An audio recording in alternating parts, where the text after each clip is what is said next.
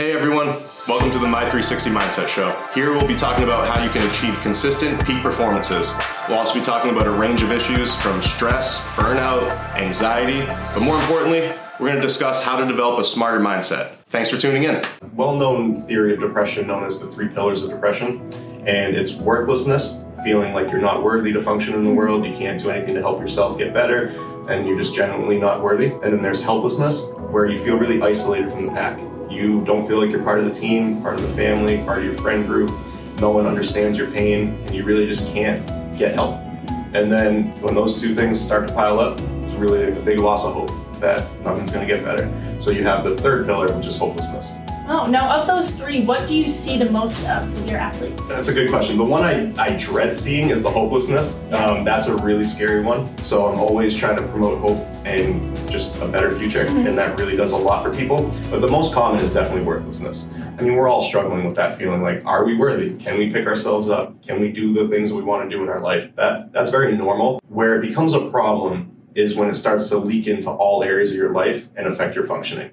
Then we start to get into the depression route, where it's clinical depression. I'm very familiar working with that, and I just see what it does to people. And so we try to take a very proactive approach here at Impact, and I've created a formula known as what I call the Impact Self-Worth Formula. It is self-worth, that feeling of I'm worthy, I can accomplish my goals, do what I need to do in life, equals conditioned worth times unconditioned worth. And what I mean by that is, if you think about your worth coming with conditions, I have to get good grades, I have to play really well, to feel good about myself, that's what we call conditioned worth.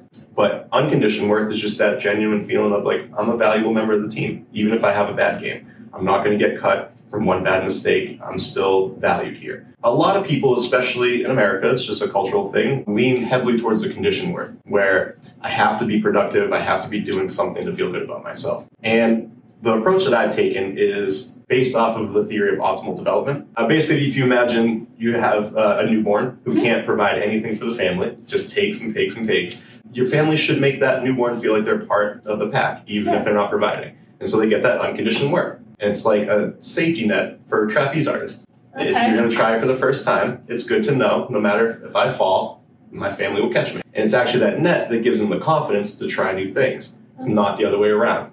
But unfortunately, somehow, wires have been crossed culturally, and we started to realize that we're starting to think conditioned worth, achieving all these things is what actually makes you feel better about yourself. It's really that unconditioned worth, that feeling like I'm enough, that gives you the confidence to go actually try new things.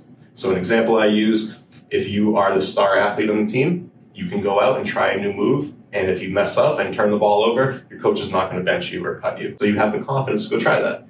If you are the rookie whose spot is not safe and you're nervous about your spot on the team, you're going to play very timid and conservative and not want to mess up. And there's no worse way to play than timid. And so you end up messing up anyway.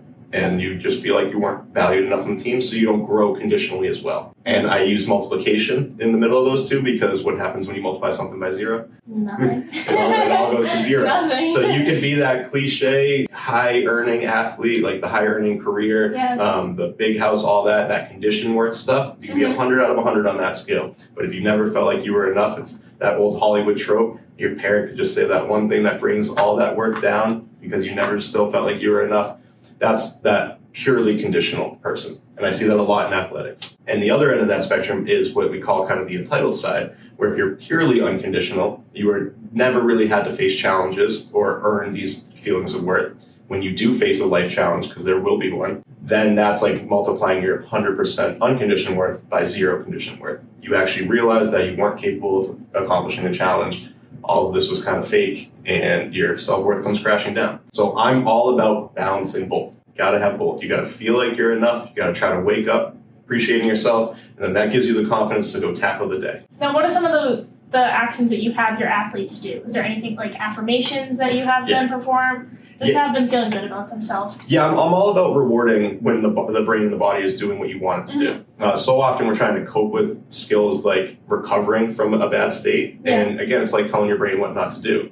Rather, when you wake up, there's going to be a time in your day where you're feeling relaxed. So I encourage being proactive about it. Reward your body and your brain by doing some relaxation skills. Tell yourself some positive things, do some relaxation breathing, put yourself in an environment that's relaxing, and that teaches the body and the brain, hey, you're doing a good job. I want you to keep doing this, rather than yelling at the brain and the body and telling it to stop doing something. Yeah. The more we do that, we form habits, and then that just becomes second nature, and you are on the path to unconscious wellness.